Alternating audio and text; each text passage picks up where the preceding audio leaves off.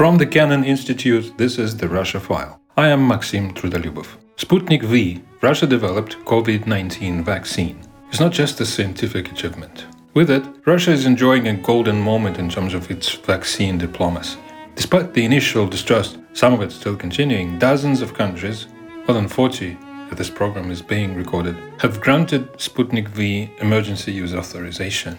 What exactly is special about this vaccine? Will Russia be able to keep its leadership, and why? Given its international success, Russia is falling behind with its domestic vaccination campaign. Joining me to discuss all this and more, Olga Dobrovidova and Judy Twigg. Olga Dobrovidova is one of Russia's leading science and environment journalists. She's been covering science for Russia's and the world's most important publications, including Stat and Nature. She was a Knight Science Journalism Fellow in 2015. Judy Twigg is a professor of political science at Virginia Commonwealth University, where she teaches courses on global health, international political economy, and Russian politics. So let's start with science. We'll try and discuss a number of issues that by now have to do with this entire project of the Russian vaccine, which is by now a very well-known story, also from the medical, scientific side and from the political side. And what's interesting to me, I think, is to discuss those in connection, because both sides matter. But we'll probably start with the medical, scientific part of the story. Olga, we'll start with you. What kind of an achievement is this? What does it tell us about the state of the relevant Russian scientific community and the facilities and the science itself? I would say that's certainly an achievement in a sense that the Russian scientists were also able to produce a functioning vaccine platform in less than a year, essentially. They were using something they had already developed earlier. They were using a platform that they had used for Ebola vaccines before. I wish it wouldn't be undermined so much by the low level of trust that everyone kind of had with the Russian data and the subversion of the process for registration that happened essentially when it was registered before any data was published on the trials. So yeah, I mean, it's a solid achievement, and I guess it tells you that when push comes to shove, as they say, the Russian science can still produce functioning products. I wish, again, it didn't take that much effort and a pandemic to prove this. But how does it compare to the other vaccines? The first Russian vaccine, the Sputnik V vaccine, is what's called an adenovirus vaccine. It's using a viral vector to deliver the material that the immune system is going to respond to. That platform hasn't been tested extensively, but there is some limited evidence that it works, which is, I guess, also true for the mRNA vaccines, the Pfizer-BioNTech one and the Moderna one. I don't think that there's a lot of evidence too. The second Russian vaccine, the one that comes from Vector in Novosibirsk, is a bit different. It's a peptide vaccine. It essentially produces viral peptides for the immune system to respond. It's also not that well tested. And the third vaccine that's just coming to market in late March, I guess, is a traditional kind of vaccine where the virus itself is attenuated, right? It's essentially almost killed to make it useful for the immune system to learn, to adapt to it, and to defend against it, but it's not harmful at all, right? So the platforms are different. They're not, again, not that well tested, but that's the reality we have to live in now, right? And I guess it's also what it takes to develop a vaccine so quickly, right? You have to take certain risks when it comes to approaches that are relatively new to the market. Thank you, Olga. Judy, what is the story of the acceptance, let's say, start with the scientific community's acceptance of the Russian effort? How did it look from your side? There was some initial skepticism because the Sputnik V vaccine was formally approved back in August before it had even entered large-scale clinical trials. And that's putting the cart before the horse. That's making promises that you're not sure you can keep. That's before you've had the number of participants in a controlled trial to be absolutely certain that there aren't going to be safety issues and that you're going to have the level of efficacy that you'd like to see. So this was a gamble on Russia's part to approve the vaccine, especially to approve it with such fanfare, deliberately to call attention, to this landmark event, putting Russia on the map as the first in the world to launch a vaccine against the coronavirus. There was a lot of reputational and public health risk involved in that gamble. But, as we've seen, it's paid paid off. And as Olga described, it's a scientific achievement, not just because of the development of a successful vaccine in under a year. That's extraordinary. This use of the human adenovirus as the platform is something that we've seen before. But Olga, correct me if I'm wrong, it's a fairly clever design in that the two doses of the vaccine are different from one another, so that the Sputnik V vaccine kind of delivers the immune system a 1-2 punch. It doesn't give the body a chance to adjust or develop immunity to the first one as it comes in with the second. So it's a pretty clever design. Yeah, it is, certainly.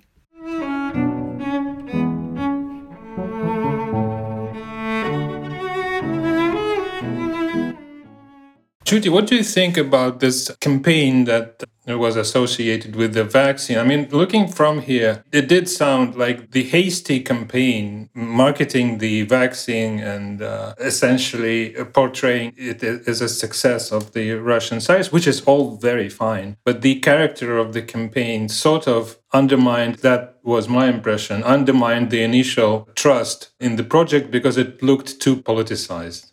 First, there's the idea that there were premature, exaggerated claims about what this vaccine would be able to do from the very beginning. They were making claims about efficacy and safety before they had the data to back those claims. And they did so with such a slick public relations campaign. If you think back to what happened on August 11th of last year, they announced registration of the vaccine, and then they had this beautifully designed website ready to roll. Push the button to launch that website the moment that they announced the registration. And compared to other Russian public sector websites, this one was very nicely done. It launched in 7 languages, clearly intended for a global audience as well as a Russian domestic audience. And when the website was first launched, there was a deliberate lag built into how it loaded, so that it took a couple of seconds for the full website to come up on your screen, so that all you saw was this little button in the middle of the screen that told you to turn your volume up all the way before you push the button. And then when you push the button, you heard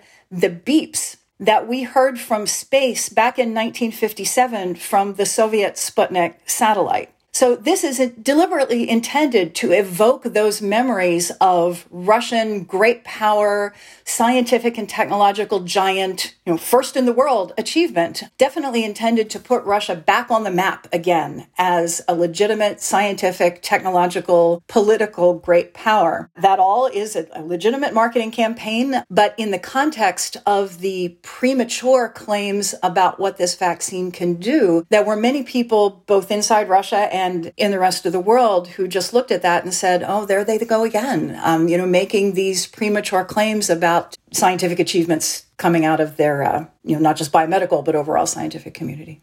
Yeah, so they apparently overdid it a little bit, right? But in the end, what do you think, did it work? I mean, how does it look now? Everything's clear. People's memories, I think, are short in the middle of a once-in-a-century global pandemic crisis. My guess is that a year from now, there may not be many people or many countries who remember or care so much where they got their vaccines from, as long as they got vaccines and were able to emerge from this crisis. But in the immediate sense, I think it did work. I think that the gamble paid off. We had the article in The Lancet, one of the finest peer-reviewed medical journals in the world, that even though there are still a few detractors around the margins. There was some controversy there, was it? There was some about the completeness of the analysis and the quality of the data and the extent to which the full raw data have been presented. Those conversations are still ongoing. But by and large, I think the vast majority of scientists and non-science observers are convinced that Sputnik V is indeed a safe, effective vaccine. If I had access to it, I would take it today to get a shot at having a good, safe, effective vaccine. But I think there's another thing going on here politically. I think that Russia was able to enter this space so successfully so early because the space was available. Even pre-COVID, if you look at the way President Trump, with his America First attitude toward the rest of the world,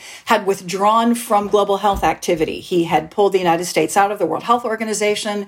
He had stepped back from American commitments in many other global health areas. And then when the COVID pandemic started, President Trump made it very clear that he was going to take care of people within American borders and not be much concerned with what happened in the rest of the world. The United States, Western Europe, Canada, a couple of others bought up all of the available Western developed vaccines very early through these pre-purchase agreements where all of these Western countries bought enough vaccine ahead of the game to vaccinate their people 2, 3. Canada has enough to vaccinate all its people 5 times over. And so there's this aura of disconnect and selfishness from the United States and the other Western countries. That's a vacuum in the global health space that Russia, and I think we should note China, were also very happy to fill. Russia was given an opportunity here that it took.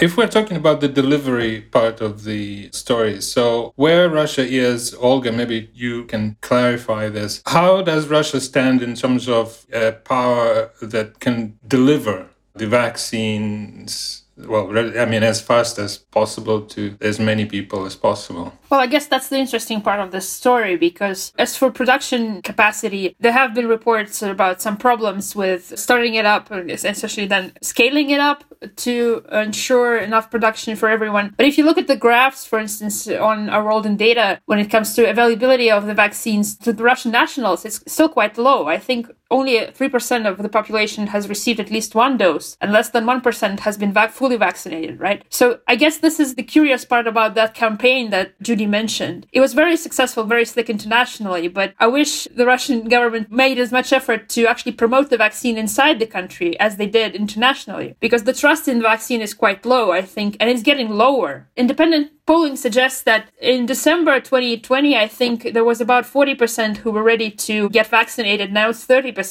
Wow, I didn't realize that. Originally, I remember the concerns were about the ability, whether Russia has enough facilities to actually produce the vaccine. So basically, the main issue is trust, isn't it? Yeah, the demand is just not there yet for any capacity issues to kick in. I guess anyone who wants to get vaccinated now can do so, just simply because there's not enough demand but to overwhelm. What is this? What is this? And how does this compare to other countries in terms of the trust issues? I would have to say that the Russian government really doesn't use the propaganda machine it has built inside the country to promote vaccination. And it stretches all the way from very little transparency in the way it was developed and produced and tested. There's very little data on how many doses were actually distributed, publicly available. So it's a not very transparent process. And then it goes all the way up to President Putin not, announcing that I was going to mention that. It's unclear, right? Yeah, we have no information on whether he has been vaccinated. So that, of course, would have been a huge step for an audience that supports him.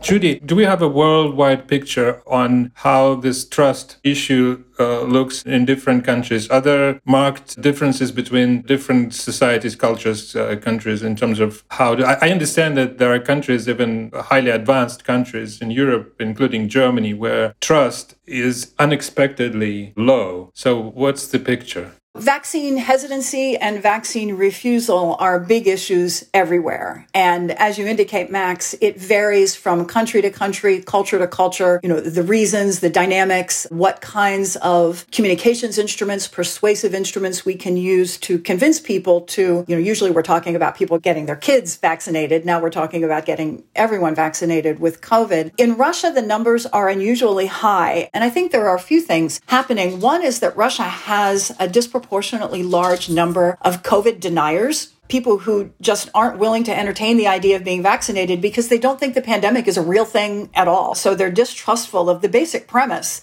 behind the idea that we're in some kind of epidemic crisis. Then there is another group who are distrustful of vaccinations in general. They don't want to get the COVID vaccine, but they also don't want to get diphtheria, tetanus, polio, and any vaccines at all, because they're concerned about the safety, the side effects. Bill Gates is implanting computer chips into all of us through the vaccines he's distributing around the world, conspiracy theory type things. Then there's another subset of people who are fine with vaccines, but they specifically distrust Russia's COVID vaccines. And so possibly they'd be vaccinated if they had access to one of the Western vaccines. So it's a lot of different groups. And I was struck by Olga's comment a minute ago that Russia hasn't yet used its vast state communications machinery to push the idea of getting vaccinated. My impression is that Sputnik V and the success of this specific vaccine has been all over the media. They're just not pushing it correctly. They're not pushing the idea of getting vaccinated in general. Instead, the whole campaign focuses on Russia's great achievement with this one specific product. How do you think this current campaign compares to previous large worldwide campaigns in terms of, there are well-known cases previously in world history where certain diseases were completely eradicated, as I understand it. Correct me if I'm wrong. Smallpox was one of the examples, right? When international community was successful to eventually cover the entire world population and get rid of this particular disease. And obviously, this requires an incredible level of trust and sort of pushiness in terms of from the side of the governments and international organizations, World Health Organization. So what happened? In what time do we live in the sense that the vaccines apparently met with less trust today in 21st century than 50, 40 years ago? Well, the campaign to eradicate smallpox, and smallpox is the only human infectious disease that has been completely eradicated from the planet. That required everyone, literally everyone, to be vaccinated. It required, at the height of the US-Soviet Cold War, it required competition from everyone on the planet, and the United States and the Soviet Union worked brilliantly together in that campaign through the auspices of the World Health Organization. And it required, literally door-to-door, village-to-village vaccination campaigns in the most remote corners of the world in order for smallpox to be eradicated successfully. We live now in a time of such international mistrust, such mistrust within our societies. We live in a time when social media allows that mistrust to be amplified through misinformation, deliberate disinformation. Speaking of my own country, I know we live in a time in which any kind of requirement to be vaccinated is looked in many circles as an unacceptable infringement on personal liberty and freedom. It's impossible to imagine that kind of universal vaccination campaign now. We're going to have to rely on herd immunity kicking in at lower levels of vaccination than 100%. And we're going to have to rely on very clever, well-crafted communications and persuasion campaigns to convince people to get these vaccines. Olga, do you have anything to add to that? Yeah, I would also say that I think now is the interesting and tricky part when it comes to vaccine development, because we've kind of hit the finish line in terms of creating various vaccine platforms. But now we have to pool the data. We have to look at how they interact with each other. And of course, we have to look at new variants of the coronavirus that have been appearing all over the world. And it's a second act of this story, I guess, which is arguably even trickier and more complicated and more complex. And this requires international cooperation, again, on a scale that's, I guess, precedented, but would be really hard to achieve these days. And I would agree with Judy. I would say that the scientists have done their job. Now it's the science communicators' job to get everyone on board with using what the scientists have delivered.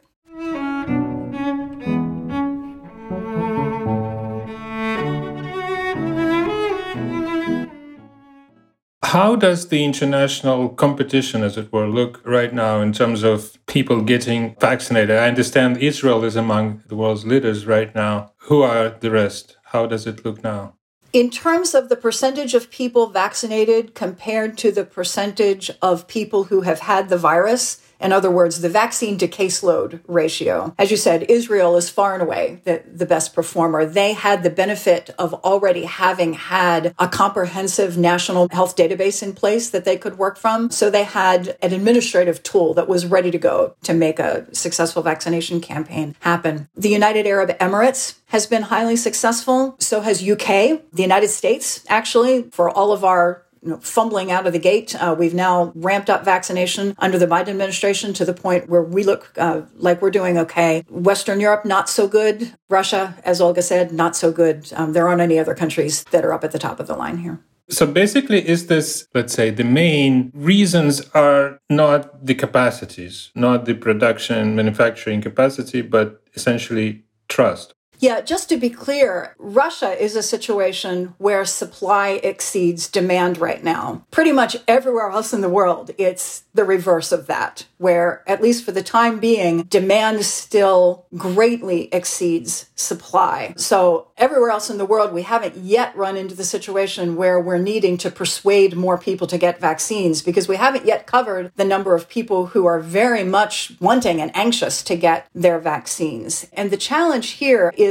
just ramping up production. Vaccines aren't necessarily easy things to make. And so it takes time to ramp up production. One very important thing that happened just this past week is that Merck, the pharmaceutical corporation Merck, which did not succeed in its own vaccine development, was persuaded by the Biden administration to start production of the Johnson & Johnson vaccine. The J&J vaccine is relatively inexpensive. It's one dose. It does not require super cold refrigeration. And so the J&J vaccine is a great tool globally. And to have Merck now step in and ramp up production means we're going to start to see an acceleration of availability of vaccines globally. So that's some very good news. What I think the global health community is rightly concerned about now are inequities. That, again, you have the situation where the rich countries got themselves covered early on through these pre-purchase agreements. And then there's this global facility through WHO, COVAX, the COVAX vaccine facility, which is designed to cover low and middle income countries with 20% of their populations vaccinated through donations that have come from rich countries. And it was a fairly clever design of the facility. The rich countries were incentivized to invest in this COVAX facility early on because it got them access to the COVAX basket of vaccines, right? If you think about what the situation was 6, 7, 8 months ago, we didn't know which vaccines were going to work and which ones weren't. And so COVAX put together a basket of vaccines, and rich countries were incentivized to buy into it so that they might get access to a couple that would work. So that all the vaccines that are available go into this basket.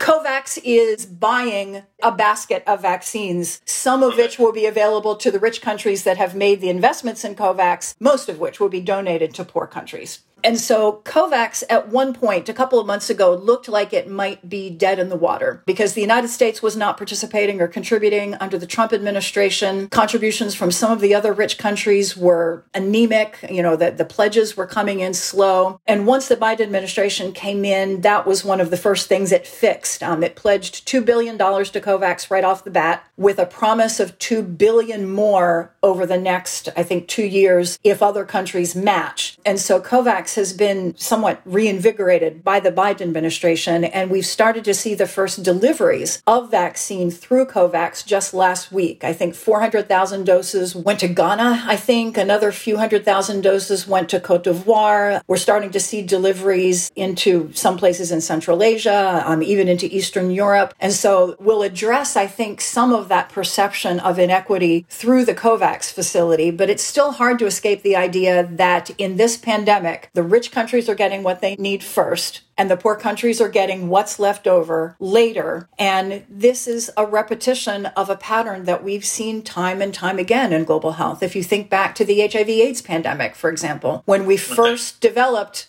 antiretroviral medications for HIV/AIDS, United States, Western Europe got them first. Millions of people who were dying in sub-Saharan Africa got them years later. Incidentally, Russia is not a part of COVAX, as far as I know. It hasn't joined, and I think the Russian Direct Investment Fund CEO said that they are in talks with WHO about this, but they prefer to go their own way. They prefer to talk to countries directly without the intermediaries, I guess. Oh, I didn't realize that. So basically, Russia does use Sputnik V as part of its vaccine politique, right? But it clearly prefers to do it not on a multilateral basis, right? On a bilateral basis. By the way, Olga, how many countries do we know by now engaged or bought Russia's technology? I think I've heard the number 40 that have either secured the supplies or in negotiations. And I think the most important members of this group are the two European countries. I think it's Hungary and the Czech Republic, right? The ones that have tried to secure their supplies before the European Medicines Agency actually approves the vaccine for its use in the EU. Certainly, these are the countries that Russia would like to point to when it comes to its vaccine diplomacy. So basically, it's a big success, right? And I think that's the concern that other countries might have with Russia filling this vacuum quite successfully indeed, yeah. I would be happier about this if it weren't for the dismal state of the vaccination campaign inside Russia. Because apparently Russians are not the ones who benefit from this incredible scientific result. Yeah, that's amazing, actually. But what do you think, what kind of world is emerging out of this entire story? It's protracting, it's clearly getting longer than everyone's expected. Last year, at least. What kind of world in terms of the inequities, this success, failure kind of picture? Who is emerging as leaders who are not so successful? Is there a way of presenting a general picture of where we are now with this pandemic and the vaccine? First of all, I think that the observation that Russia's gamble has paid off, that Russia's policy here, the diplomatic use of Sputnik has been a success. I think that's true right now. I think it's also reasonable to ask whether Russia's sort of golden moment in terms of vaccine diplomacy is right now, but that window may be starting slowly to close as, the Biden administration becomes more aggressive with multilateral and bilateral interventions. We start to see the World Bank, the Asian Development Bank, some of the other multilateral development banks get more active in vaccines. Russia's not the only game in town anymore. And I think that the monopoly on vaccine diplomacy is shrinking. That vacuum is shrinking. In terms of what kind of world we're moving into with this, that's such a great question. I mean, if you look back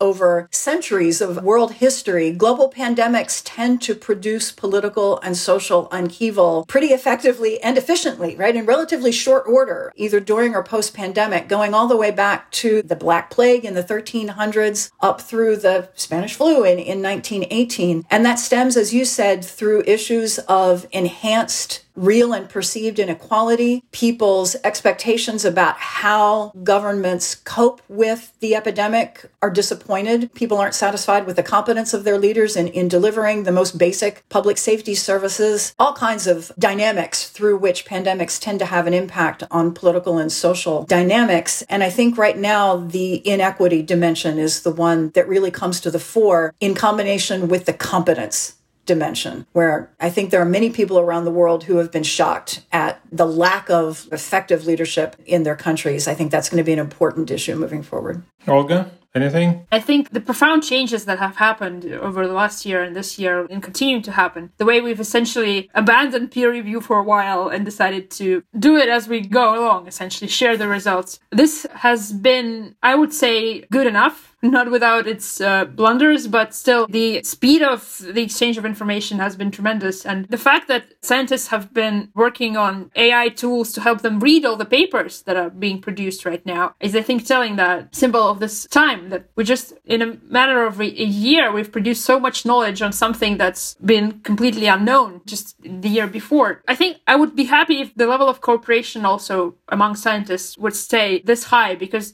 I think it was with the BioNTech and Pfizer vaccine that they started development literally days after the first sequence was published. And this was unimaginable earlier in our history, the kind of cooperation, the kind of sharing data. And the questions that remain is how this all started, right? What was the source? What animal was the source of this pathogen? And Judy mentioned earlier pandemics. There will be ones in the future too. And there was an impressive quote, I think, from one of the US scientists who spoke about a new coronavirus pandemic in 2003 when SARS first emerged. He said his worry is a new coronavirus pandemic. And now we're here in 2021 living just through that. So obviously there will be more. And I guess the good takeaway from this would be more preparedness and more investment in preparedness, really, because this investment always spikes immediately after the pandemic. Immediately after a flu outbreak or a SARS or MERS, there's a spike in investment. But then, since the memory is quite short, the governments tend to cut this spending. And I think this might be the lesson that sticks ultimately, just because the damage was so significant and the impact was so significant in terms of not just economic damage, but human lives too. Well, thank you. That's fascinating. Actually, it's fascinating to watch to what extent the state of science is getting higher and the state of scientific cooperation is at an incredible, unseen previously level. But at the same time, we live in a society which is so mistrustful of science at the same time. It's really ironic. It's something that I guess deserves to be thought through and understood better, I guess. Thank you, Olga, Judy, thanks so much. This has been a fascinating conversation. The Russia File podcast is a product of the Kennan Institute at the Woodrow Wilson International Center for Scholars in Washington, D.C., and is a companion of Kennan Institute's Russia File blog. The mission of the Kennan Institute and Russia File is to improve America's understanding of Russia and the broader region. For more of our analysis of Russia, Ukraine, and Eurasia, and to read our blog, please follow us on Twitter at Kennan Institute, on Facebook at kennan.institute, or visit our site, wilsoncenter.org/Kennan.